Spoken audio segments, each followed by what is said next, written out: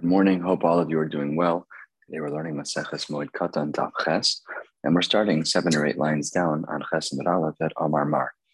Yesterday, we had learned a pasuk that reads Uviyom Heraos Bo Basar Chayitma, a pasuk that speaks about the day in which a Mitzorah shows their nega to a Kohen. And we had made the following drasha. Amar Mar, Yesh Yom Sha'ataroa. There are some days that the Kohen will look at the nega of someone who potentially has tzaraz. Yesh Yom She'yataroa bo. And there are some days that you don't look at the nega, that the Kohen doesn't look. My mashma, where were we able to learn this from in the pasuk? Says the Gemara, Amar Abaye, Im Kain Lichtov Rachmana B'yom. The pasuk only needed to say B'yom Heroes, not Uviyom. And therefore, because there's an extra vav, my Uviyom, Shema Minah, Yesh Yom Sha'ataroa bo, V'yesh Yom She'yataroa bo. When the extra letter vav in the pasuk, the Brisa was able to learn out that there are times that a Kohen would look at a nega, and a time that a Kohen would say, I'm not looking at the nega today. As we saw yesterday, an example of this would be a chasam that he can have is Sheva Yemei Mishta without it being interrupted by tzaraz, even though he, technically speaking, might have tzaraz. But as we learned, a person can't become a Mitzorah without a Kohen saying, you are a Mitzorah. So he just wouldn't paskin during that time period. So that is the answer of Abaye. Rafa Amar Kula Kroya Serahi. The whole word Uviyom is extra. The Im Kain Lichtov Rachmana Uveheraos. Well, what does that say at all? On the day that you show, just say when you show it to a Kohen. Doesn't have to say Uviyom. And therefore, my Uviyom, the whole word, not just about the whole word is extra. Shmamina, Yesh Yom She'ataroa bo, V'yesh Yom She'yataroa bo. So each of them have established their baseline shita. Abaye learns it from the letter Vav of Uviyom, and Rava learns it from the whole word. Of course, this is going to generate a back and forth, a shakla v'tarya, in the Gemara of how each of them deals with the other person's opinion. Because if you have the word biyom, which is the difference between them, yom is a very important day in halacha, often indicating that something can only be done during the day. So it says the Gemara, Abaye, how does Abaye look at Rava's perspective that the whole word biyom is extra? Hahu mi boile biyom v'lo b'layla? No, the letter vav is extra. That's true. And therefore we can learn that there are some times that a Kohen looks at a nega and sometimes he doesn't. However, the word biyom is needed for teaching us that a Kohen can look at a nega only during the day and not at night. The Rava. But according to Rava, if there is such a din of the Kohen only looking at a nega during the day, biyom v'lo b'layla minale. If the word of biyom, the full word of biyom for Rava is coming to teach us that there are times that a Kohen looks at a nega and times that he doesn't, then where does he learn the din that a Kohen is not allowed to look at a nega during the day? So answers the Gemara, third of the way down, Nafkale milakol mara'ene hakohen. There's another pasuk that speaks about what the Kohen is able to see with his own eyes. And that implies with his own eyes, but not with the assistance of light. The Abaye, if that's true, that pasuk can teach us that a Kohen is only allowed to look at a nega during daylight hours. If that pasuk indicates that, then why didn't Abaye use it? The Abaye, so that Abaye says that pasuk milachol mara'ene hakohen, that comes to exclude a Kohen who's blind in one eye, comes to exclude him from being a Kohen in this area. Okay, v'rava mi ba'ilei lahachi. V'rava nami mi ba'ilei lahachi. You should need the same pasuk for the same thing to teach us that a Kohen with one eye is problematic. You're absolutely right. So if that's true, then where does Rava learn day versus night from? Nafkale mikenega nearly babayis. That there is a nega that appears to me in the house, li v'lo ori, directly to my eyes, but not with the assistance of light. The Abaye, what does Abaye say to that limud? If I had learned the idea of Yom versus Laila from a pasuk that speaks about a nega and a bias, then hava amina hani milituma delav de gufe. That maybe that's only true for a nega that's not on a person's body, that's a nega on a person's house. Maybe I would have assumed that tuma de gufe afilu la'oronami. That had it been that the Kohen was looking at a nega on a person's body, then maybe then The halacha would be different, that afilu the oronami, that a person can be checked by a Kohen even at night with the assistance of light, Kamash Malan, that's not true. And it's each of them in their own ways, Abaye and Rava, arguing over the nuances of what to make a drasha from where.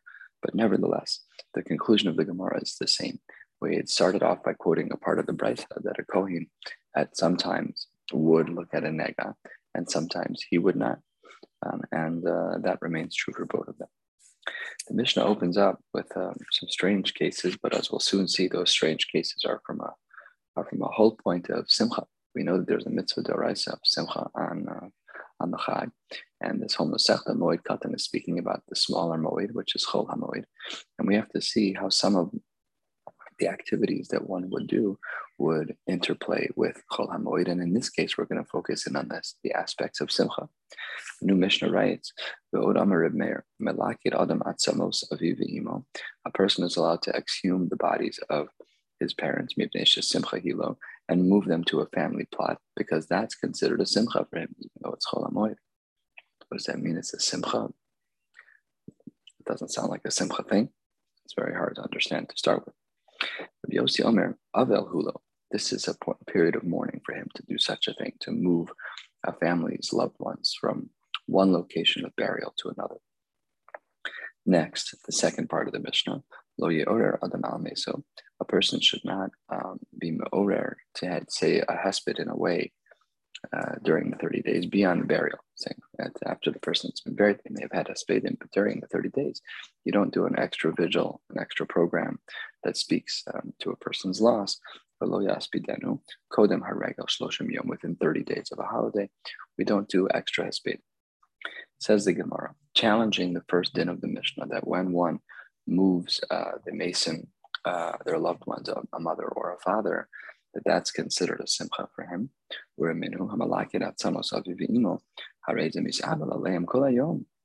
no simcha involved in that. How can the Tanakama be of the opinion that there's some simcha involved? And then the Gemara says, and at night there should be no abelos for them.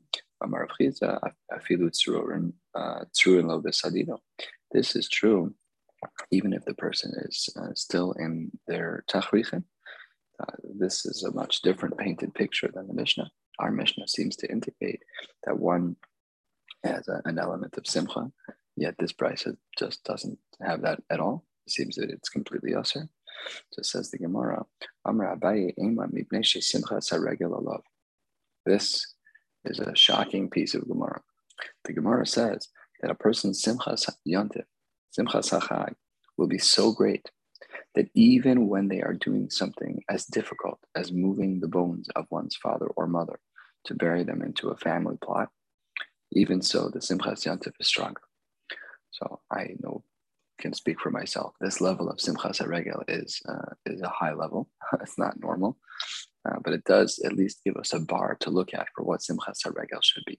It's not casual. It's not stam. It's not only about the time we get with our families, though that's worthwhile. There's a lofty level that we should be pining for, which is to have a simchas haregel that's so tremendous that even when one is doing something as melancholy as moving a body, there's still a simchas haregel that's overwhelmingly strong. Unbelievable. 8 lines from the bottom of Chesed Aleph at the 2 dots. Says the Gemara below Ya'ara al Meso. We said that one should not have these inspiring types of hespedim. Milo Ya'ara al Meso. So Amar Rav, Kad Hadar Saftana b'Ma'arava, when their person would get a saftana, a person was like a professional eulogizer. Amre Yivkon Imei Kol Merire Liba. They would say, everyone should cry with him, those who are of the bitter heart. Says the Gemara at the next 2 dots, Kodem HaRegel Shloshim Yom. We said that within 30 days it should not be done. Ma'ishna Shloshim Yom. What is the parameter of 30 days? Says the Gemara 5 lines from the bottom, Amarav Kahana, Amarav Yehuda Marav. Ma'isa be'adam echad. There's a story about a man. Shekines ma'os la'alos l'regel. He raised a lot of money. He stored up money in a bank account. And he and his wife were going to move to Eretz Yisrael, Baruch Hashem. Uba Safton, V'omar al Pesach Beso. And this very inspiring Safton, a person who was very good at his job, and was speaking about someone who had died, and he evoked some very strong emotions. Untaltan ishto, and she took the money that she had collected, that she and her husband had collected to move to Eretz Yisrael. Unisnasnan lo v'nimnalo v'ala. So she gave the money to the Satan, and then they didn't have any money to go to Eretz Yisrael. Bosasha, at that time, Amr the Chachamim said, Lo ye'or al meso v'lo yisbeden kodam l'regel shloshim. That's not the appropriate time frame to do that, because it could generate the emotions for one who would be focused on Eretz Yisrael to give the money to the Satan. So therefore, we don't do this prior to 30 days prior to a trip. And says the Gemara, that's the Shita of Rav. Shmuel Amar, he says the 30 days has to do with something else. Top of Chesed base. What did the 30 days have to do with? Says the Gemara, he says the nafkamina is the fact that for 30 days, a person who is in Avelos can't stop thinking about the mace. Rashi speaks about this as well. Rashi says at the top of the page, Dibur HaMaschil,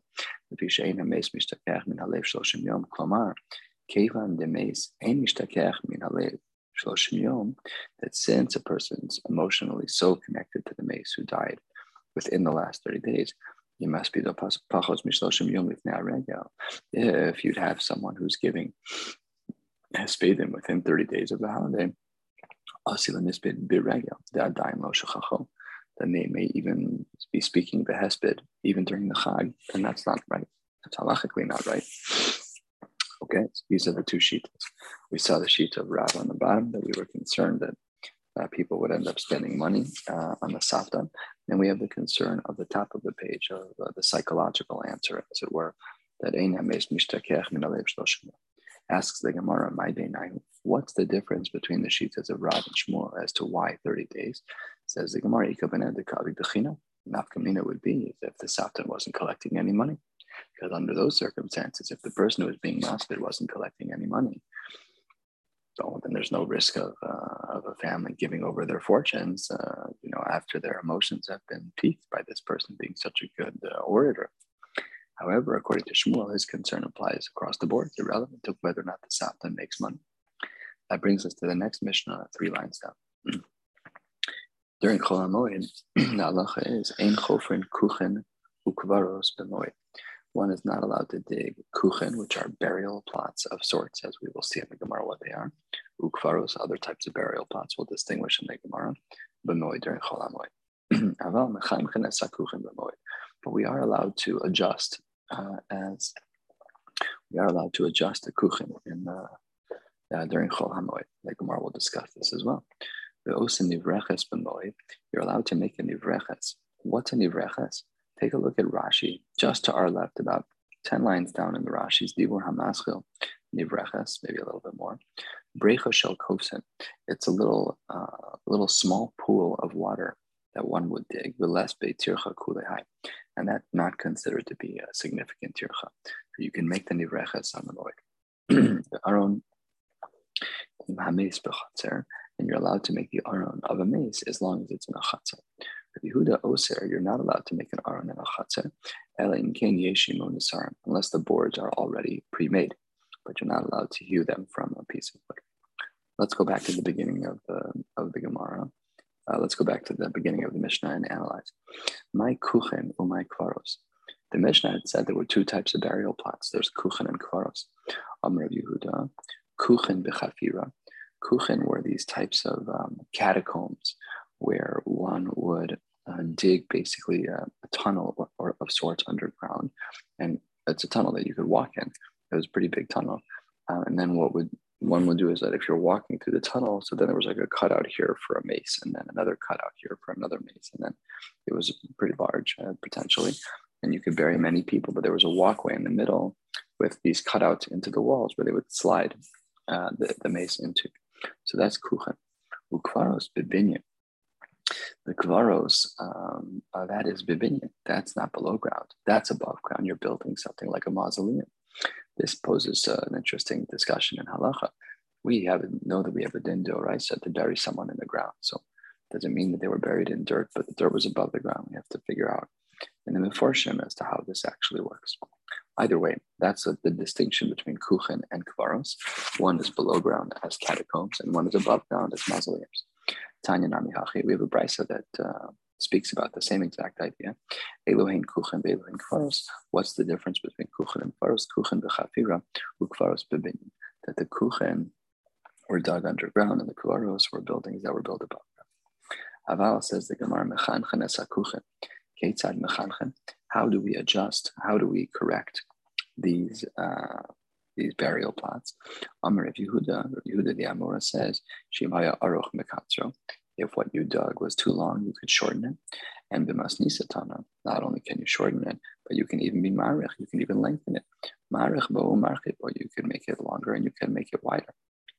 Just such an interesting thing to note that this is how we use the word mechanchen.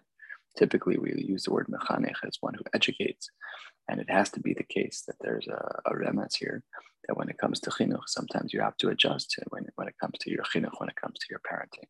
Sometimes you have to be marech, you have to be mekatzer, you have to be marcher, you have to change based on the needs of the individual.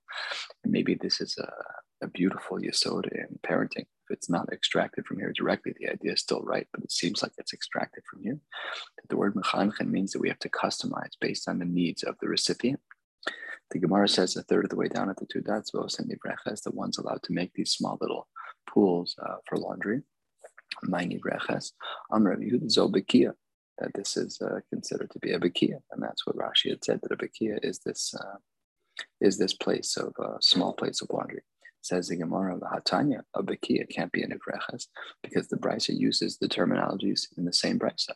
Hatanya hanivreches v'habeki. You can't define ivreches as bekia if they're listed as two separate issues, separate items in a brisa. Says the Gemara, yeah, they are two separate items, but they're two separate items of the same genre. Amar Abaye, the Itemar of Kana, Giha Ubar Giha. It's one pit, and then a smaller pit, but they're connected. So this was how they used to do laundry. That's how they speak about laundry at a later point, because we don't do laundry during Chol Hamoed. Says the Gemara, the two dots of Aron in Hameis b'chatzer. We said that one is allowed to make an Aron in their chatzer. Taninu v'had Tanu Rabbanan. We've learned this in a brayso already, that Osin kol tzarchei hameis. That as it relates to a meis and Chol Hamoed, one is allowed to do anything that's necessary. Goes is in lo saro, his hairs can be cut. Umechabs and lo ksuso, and we wash his clothes. And you can make him an aron made from boards that were already made from before Yom Tov.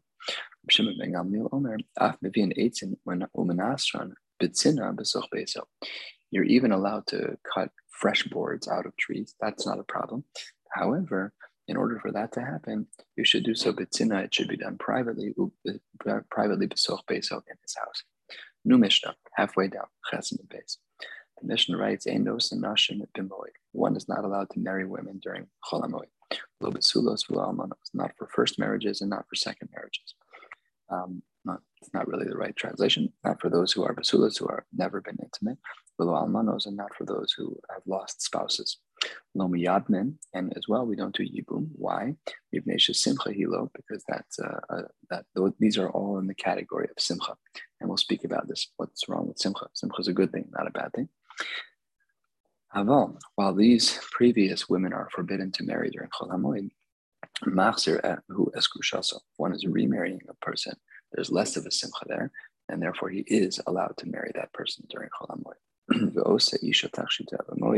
woman can do her jewelry on Chol Hamoed. See what that means in the Gemara, not today.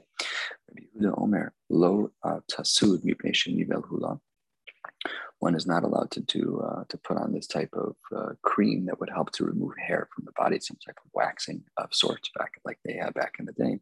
Because it was somewhat menuvel, somewhat disgusting. Rashi here highlights right on the left the fourth line in this new section of Mishnayos, about 3/4 of the way down in Rashi's. Rashi says, "Lo tasud b'sid." You cannot put on this type of lime on your skin. That's really very painful to remove the hair. Fine. Says the Gemara, seemingly in a different halachic aspect. The Mishnah concludes, "Ahed yotofer kedarko." If you have someone who knows how to sew, but like very basic, maybe you could put on a button. something simple. So then tofer kedarko, you're allowed to stitch those kedarko without any shinuyim. However, if you're a person who's a real expert when it comes to being a seamstress or a tailor, they have to be machlib. To be machlib is to make a different type of knot. It's to change the stitching pattern. Misargin and samitos, one has to change over the beds. Rabbi Yossi Omer, we'll discuss this in the Gemara. That's what Rashi says, that they're supposed to be mematchen, to be matech means to stretch. We'll see what all this means in the Gemara tomorrow. Says the Gemara, going back to the beginning of our Mishnah, I don't understand. You said that the reason why a person can't get married, either to a basula or to an almana, or to do yibum, that all of these were restricted because of simcha. Asks the Gemara, the